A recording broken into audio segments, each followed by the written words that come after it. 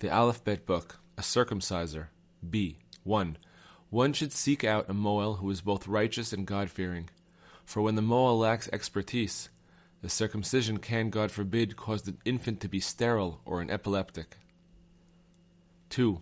A woman who cannot conceive should look at the circumcision blade after it has been used. 3. A Mohel infuses the child he circumcises with understanding and Torah. 4. The mitzvah of circumcision has the same powers as the special clothing worn by the high priest. 5. Whoever is born circumcised clearly has a good and wholesome imagination. 6. When a person performs an act of kindness, the name he gives to another has permanence. It is therefore advisable to carry out some charitable deed before naming a newborn baby, thereby ensuring that the name will be everlasting.